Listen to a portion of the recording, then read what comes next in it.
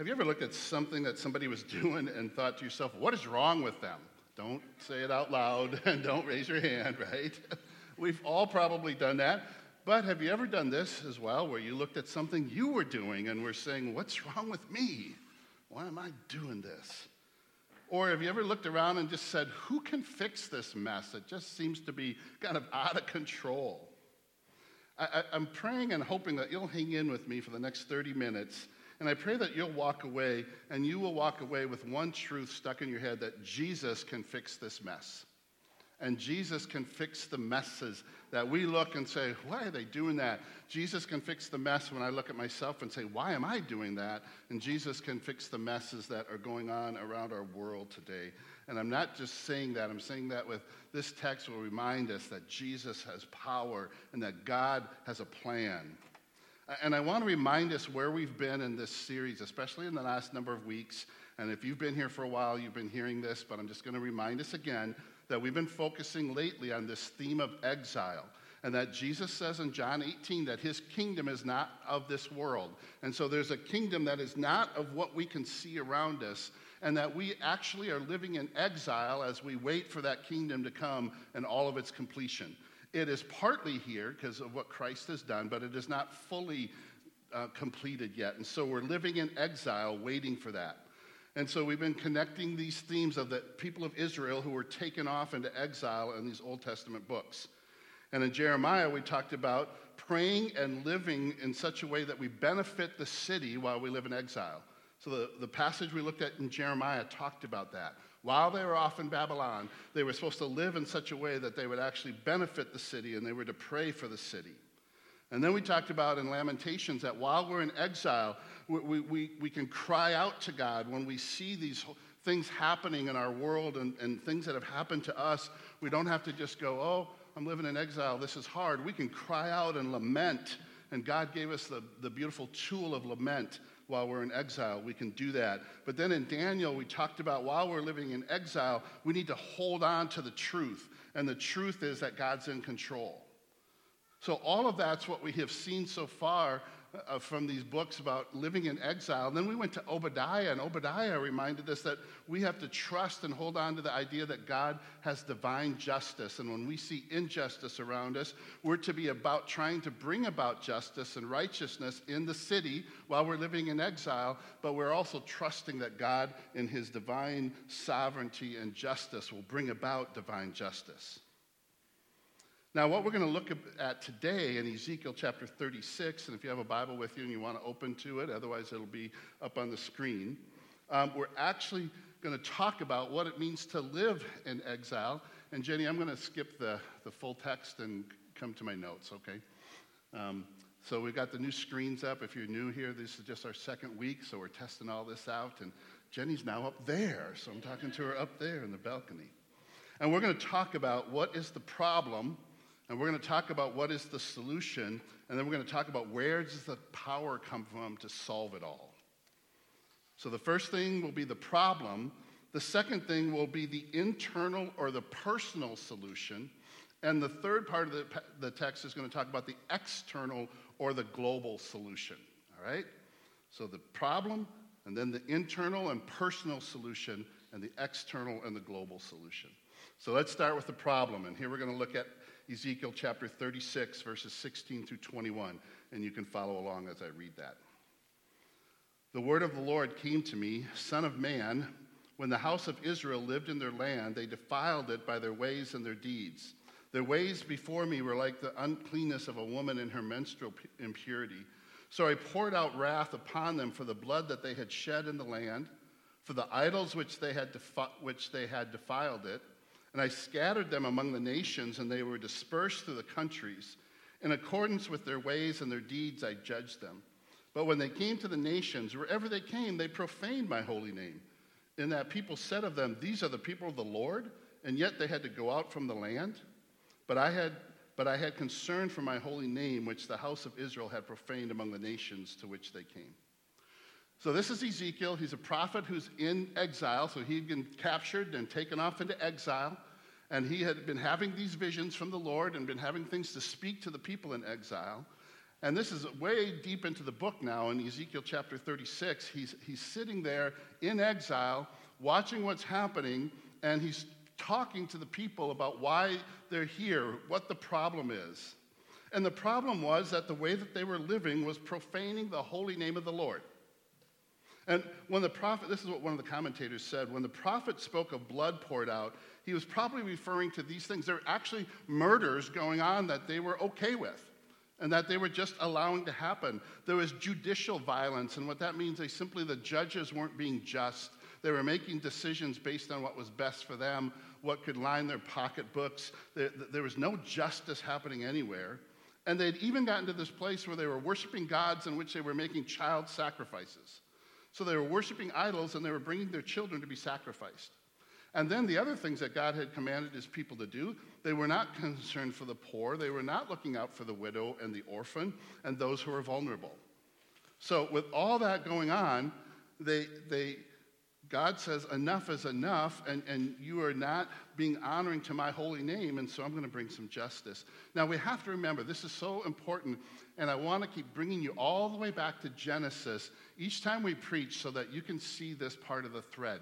The covenant God made with Abraham was that he was going to make him into a great nation, and that nation was going to bless the world, not hurt the world.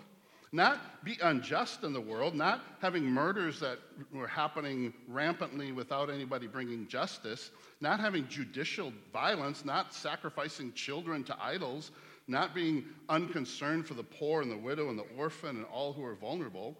That's not how they were going to bless the nations. They were going to bless the nations by honoring God in his holy name. And they weren't doing it. And so because of that rebellion, God sends them off into exile. And while they're in exile, these two things are happening. Others were saying, oh, see, that God isn't a very great God because he couldn't even protect his people. And now here they're living in Babylon, our country, our nation, our city, and that may not be a very great God if he couldn't take care of them. So his name was being profaned in that way. Another way that his holy name was being profaned was his people were still living the same way, even in exile. So they weren't being a blessing to the city. They weren't being a blessing to Babylon. Now we'll see certain pockets of that, like men like Daniel, but as a whole, they continued to live in the way that they were living before they went into exile, and they were profaning God's holy name. So that was the problem. The problem was, I'm concerned, he says, for my holy name, which the house of Israel has profaned among the nations from which they came. And so I just want to remind you, this was not like some small little thing that was going on. This was massive rebellion towards what God had called his people to do and how God had called his people to live. And what God was calling them to do was to bless the nations, and they were doing everything but that. So that is the problem. That's the issue that Ezekiel is going to be talking about, that God is going to be speaking to the people of Israel. And guess what? To you and I now today, God's speaking through Ezekiel to us. And this is what he goes to now. And this is the part that is just phenomenally beautiful. And if you can just hang in there with me, I hope you can see it today. And this is the internal or personal solution. So we see where the problem was, but what is the solution now to the problem? And there are several parts of it. And this is kind of the meat of where we want to be today. This is what he says in verse 22. Therefore, say to the house of Israel, God speaking through Ezekiel, telling him what to say to the house of Israel, that now has implications for us today. Thus says the Lord God, it is not for your sake, O house of Israel, that I am about to act, but for the sake of my holy name, which you have profaned among the nations to which you came. And I will vindicate the holiness of my great name, which has been profaned among the nations, and which you have profaned among them. And the nations will know that I am the Lord, declares the Lord God, when through you I vindicate my holiness before their eyes. I will take you from the nations and gather you from all the countries and bring you into your own land. Now, here's the question that we have to wrestle with a little bit. How is for the sake of my holy name part of the solution? Thus says the Lord, it is not for your sake, O house of Israel, verse 22, that I'm about to act, but for the sake of my holy name. Now, when we hear God say stuff like that, it really sends us for a spin, I think, because our brains are like, well, wait a minute, who does he think he is that he's doing this for his sake? Doesn't that make him like somebody up here with an ego? And doesn't that make him like the opposite of what we're told to live, and humility and things like that? How is, for the sake of my holy name, part of the solution? Now, I want you to pause for a moment, and I need you to engage in this thought, okay? And use your imagination and just think what comes to your mind when I say this. What if you knew the original or greatest, most powerful, most intense source in the universe of these following things? And this will just be a short list. It won't be exclusive. The original, greatest, most powerful, intense source in the entire universe of selfless and pure love.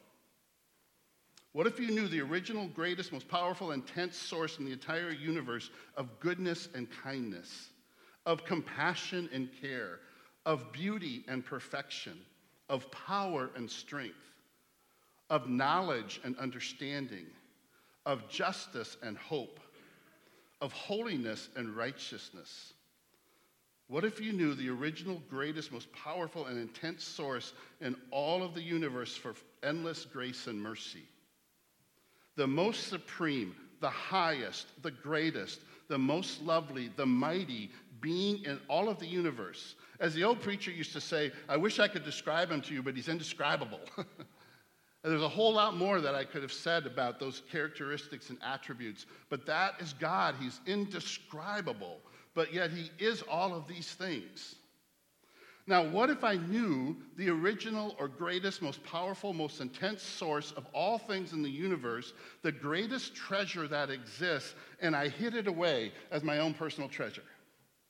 What if I knew all of that and I put it in a little box and took the box and kind of hid it like this, like you did when you were a kid and you had your treasure box, and you hide it from everybody? And I don't want you to know about it because, man, I know all of this. I got the greatest, most amazing being in the universe, and I'm going to hide him in my own personal little box. Would you think that I was good? Or would you think that that was selfish and wrong? Maybe some would even say evil, to know all that and hide it away.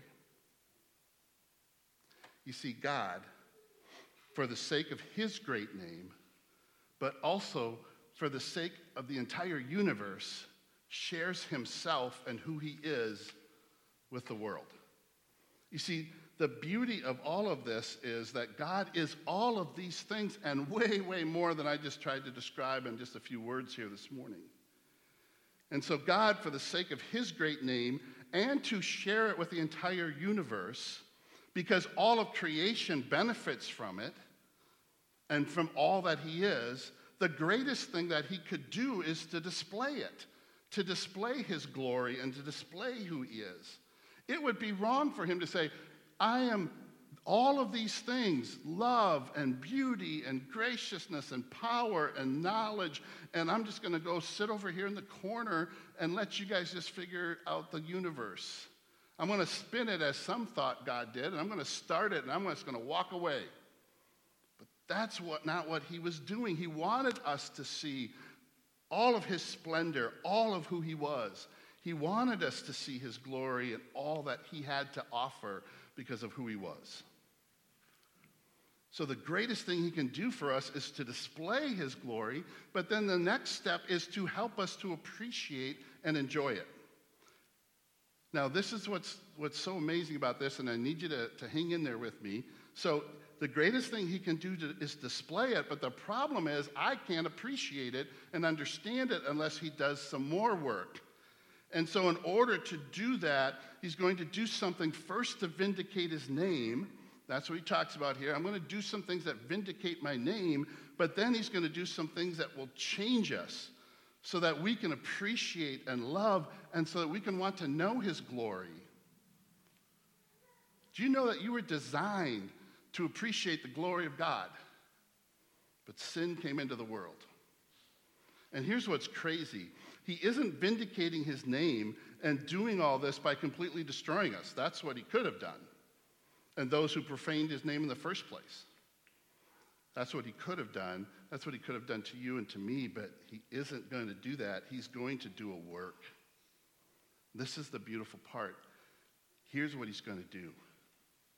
He's going to vindicate his name, and he's going to make his glory and all that is in him that is so amazing, he's going to make it available to us, but we don't have the ability to see it unless he comes and he does the rest of the work. So he displays who he is, but now he's got to come and do a work for a sinful heart that changes me so that I can see it and I can appreciate it and I can understand and know him. And this is what he's going to do, and this is the part that is the beautiful part of this passage, and I'm just praying I can preach it right. He says, I'll sprinkle clean water on you, and you shall be clean. From all your uncleanness and from all your idols I will cleanse you. And I will give you a new heart, and a new spirit I will put within you. And I'll remove the heart of stone from flesh and give you a heart of flesh. And then I'm going to put my spirit within you and cause you, listen to what it says here, verse 27, and cause you to walk in my statutes and be careful to obey my rules. This is the spiritual transformation promised in the new covenant. Instead of the law working from the outside in, God promises a new heart to work from the inside out. And so this is where we're going to jump now to the New Testament and see some of these connections. And I hope that you can see how easily they connect with this passage. Jesus is going to remind us that it's what is going on inside of a person that makes us unclean, not what we put into our bodies, but what comes out of our bodies. You see, the problem is us. We tend to make it everything else. This is what Jesus says in Matthew 15, verse 11. It is not what goes into the mouth that defiles a person, but what comes out of the mouth. That is what defiles a person. So the real problem is what's coming out of my mouth and what's coming out of my heart. The real problem is me. The problem is what is going on inside of me that comes out in the ways that are unclean. Now, if that was the end of it, I'd sit down and we'd all go home being extremely depressed. But listen to the rest of this. This is what Jesus says in John chapter 3, verses 3 through 5.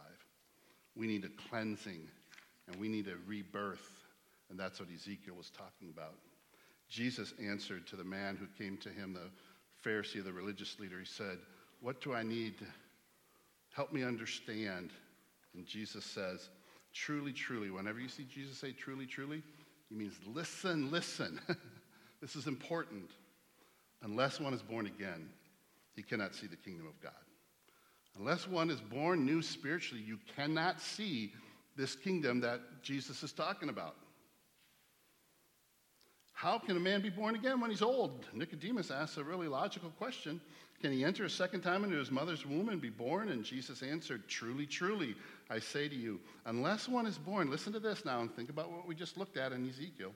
Unless one is born of water and the Spirit, he cannot enter the kingdom of God. This is a need for a cleansing and a new birth. We need a new spiritual birth. Now, there's been a lot of questions when we hit that word water. Unless one is born of water, some thought that meant baptism, and I don't think that that's a very likely interpretation of that. Some meant, and this is where I probably would have leaned in the past, some went that born of water means birth. You're just physically being born, and so there's a breaking of water, and the idea of the water at birth, and then you have to be born with the Spirit. So you're physically born, then you're born in the Spirit.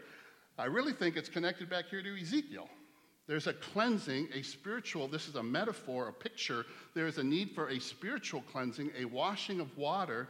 That is what Ezekiel's talking about. I will sprinkle clean water on you. And so Jesus is saying you need to be washed spiritually and cleansed and then given a new spirit. So unless one is born of water, cleansed, and the Spirit, he cannot enter the kingdom of God. Now, there's differences. We can talk more about that at another time, but I think you can see this idea that there's this need for being born new spiritually. And then the Apostle John talks about in 1 John that not only that, but then we are cleansed, like this picture from Ezekiel. We're cleansed from all unrighteousness. So see how these just parallel. All of this is in Ezekiel, is the thread leads us to the New Testament, and we see Jesus coming and doing that now, and he's cleansing us, washing us from all unrighteousness, And then this is what happens. Paul says in 2 Corinthians 5:17, he says, now we're a new creation. So I'm being cleansed, and now I get the Spirit of God, the Spirit of Christ living in me, and I'm a new creation. And listen to where this new creation leads to. The result of it, the Apostle Paul says in 1 Corinthians chapter 2, verse 16, for who has understood the mind of the Lord so as to instruct him? But we have the mind of Christ. So now I'm back here, all this way back. I'm dead. I need a new spiritual birth, and Jesus is going to do all of it. All of it so that I can see him and know him. And he's going to transform me and change me and give me a new spirit. And this new spirit is going to be the Spirit of Christ. So I can see the world like the mind of Christ. So like Christ sees the world. Isn't that just astonishing? And all of this is talked about back here in Ezekiel and completed and fulfilled in the New Testament. All of this results in us being able to know and to understand and to appreciate and to have communion with God Almighty. The one God who says, I am not going to hide myself, I'm not going to hide myself. I'm going to make myself known to you, but you can't know me unless I come now and change you. And the beauty is he does all the work. He does it all, and he gets all the glory. And here's the result. Listen to this. This is, to me, just amazing. So think of all this that's happening. I'm being cleansed. I'm being born new spiritually. I'm being given a new heart. I'm being given now the Spirit of Christ in such a way that it changes me and I become a new creation. And in that new creation, I have the Spirit and mind of Christ so I can see the world like Christ sees the world. And guess what? I even can see Christ and the Spirit and the Father in a new way because Christ helps me to see them like he sees them. So now all of a sudden, it's all different. And what you see in the universe and what you see in other people and what you see in who God is, it is all new and different because the Spirit of God is helping me to have the mind of Christ. So one of the results is being able to know and understand and appreciate and to have communion. And then to ultimately be able to call him Father, to call him Savior, to call him friend, to call him Lord. That's what he wants. He wants us to be able to do that, but he knows we can't. So he says, I'm going to come down and do a work in you. I know this is probably a weak example, but it's just one that came to me this week to maybe help us just to see a little glimpse of what that can look like when he changes us. So now it is no longer just looking at the world, but now looking at it through the lens of appreciating the God of the universe and to know and appreciate his glory and all that entails. He's talking about his glory here, and he wants you and I to know it and to see it and to understand it, and I can't because I'm a sinner, but with the help of God through the work of his Spirit, I can. And this is just one small little example. I have this spot that I like to go when I go deer hunting. And the last couple of years, it's been this place that I find at the end of each day, I find myself back there. There's a big rock in the middle of this big opening, and you look out to the sunset, and they're just spectacular. I mean, they are like so spectacular that wherever I'm at in the woods, I'm like, all right, what time is it, man? I got to get over to my spot because I've just been enjoying them so much in the last couple of years.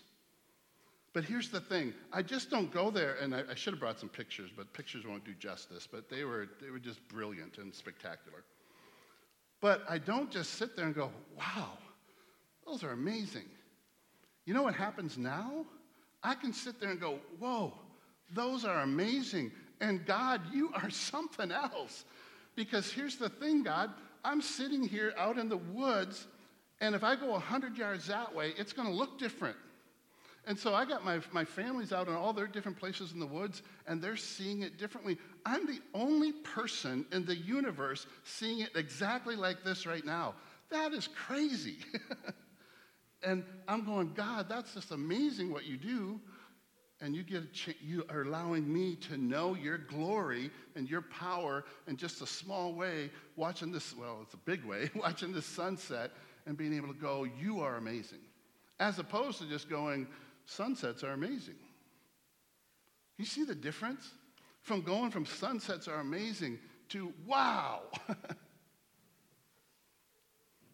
You've lost a loved one, to go from, well, bad things happen in the world, people die, to they're with the Lord. Those are different, right? Seeing that baby born. So my three oldest were all premature, came early.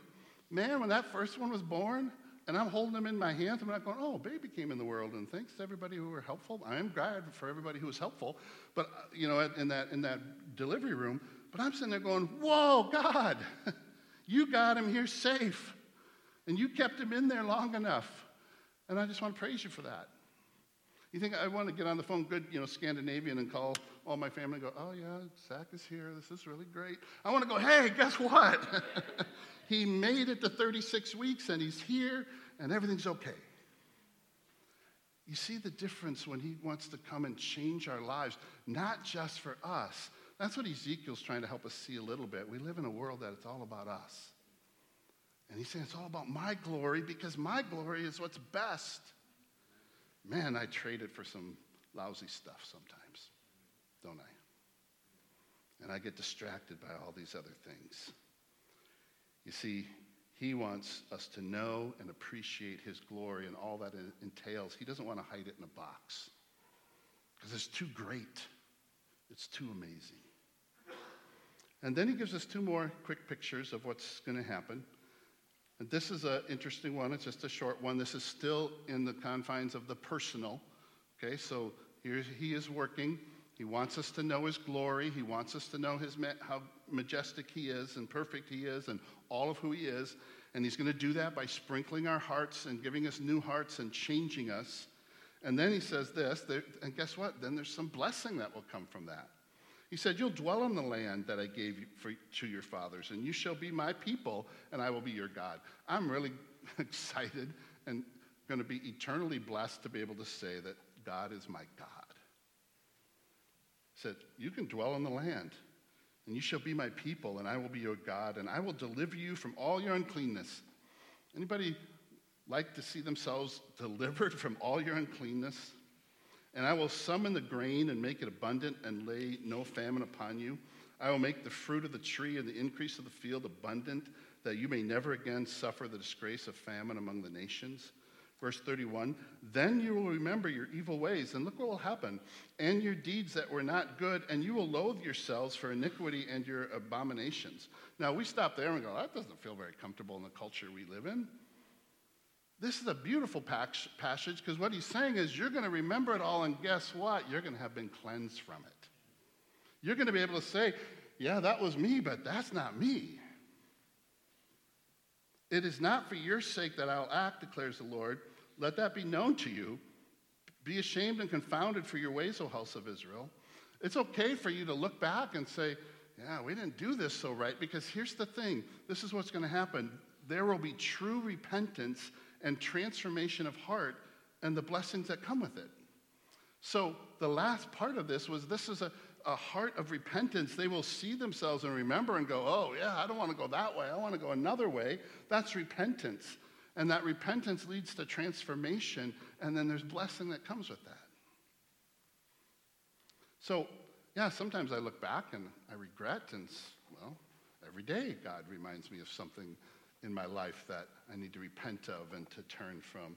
But that's a beautiful thing now, because he wants me to experience that. He wants his people to know what repentance is, and it's okay to remember and to go, oh man, I got to turn from that, because that's not what the glory of the Lord is all about.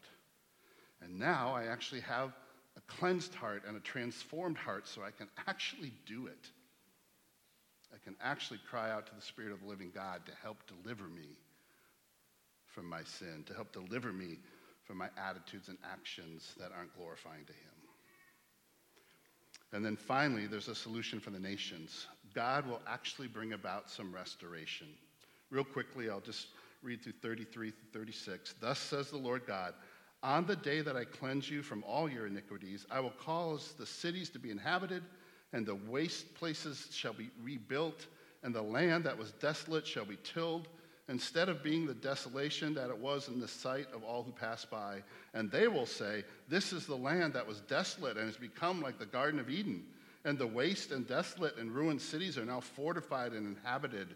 Then the nations that are left all around shall know that I am the Lord. There's the point again.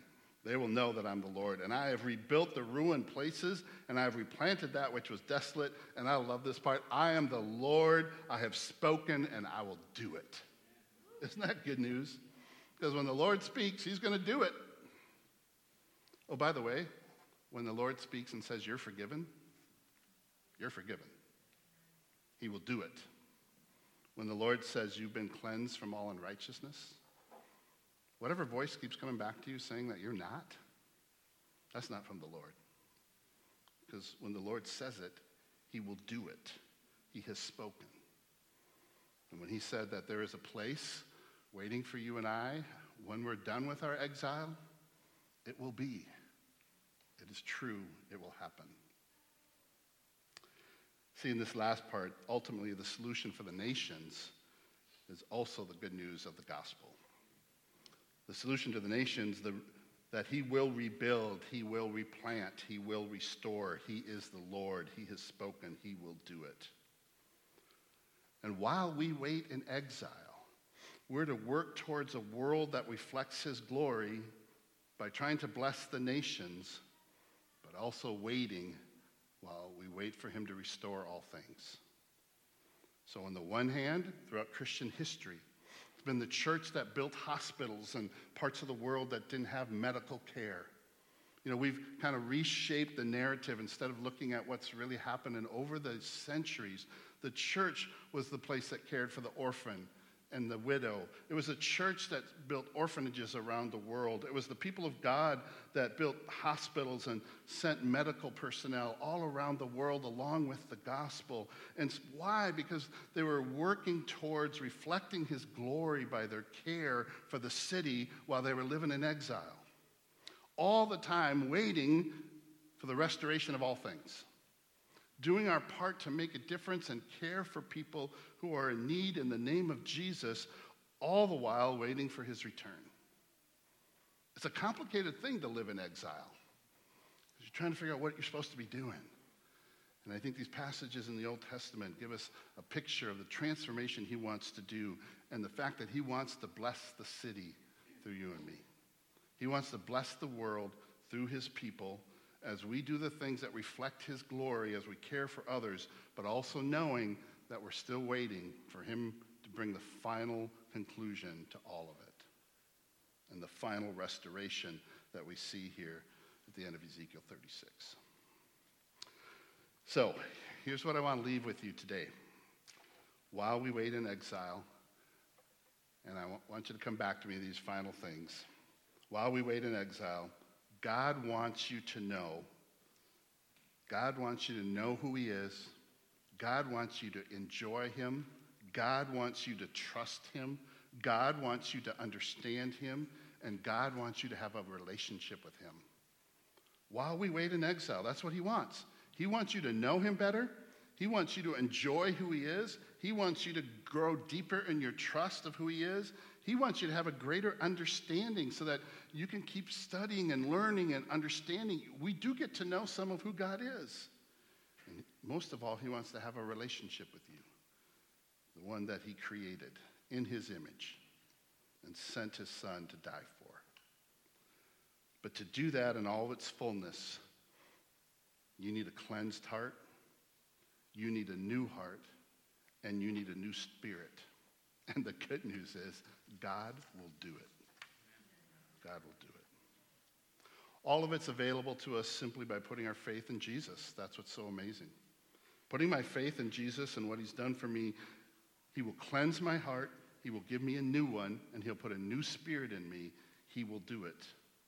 So God has offered to do all of those things through Christ so that we can know the fullness and the greatness and the glory of God. That's the good news today. He wants to make that great transformation, not only so that you can have eternal life, not only so that you can be forgiven of your sins, all of that is true and great, but so that you can actually look at that sunset You can actually look at the forgiveness that you've experienced. You can actually know that the Spirit of God is at work in you. And you can see the greatness and glory of God and go, amen, this is awesome. That's why he wants to save you and I.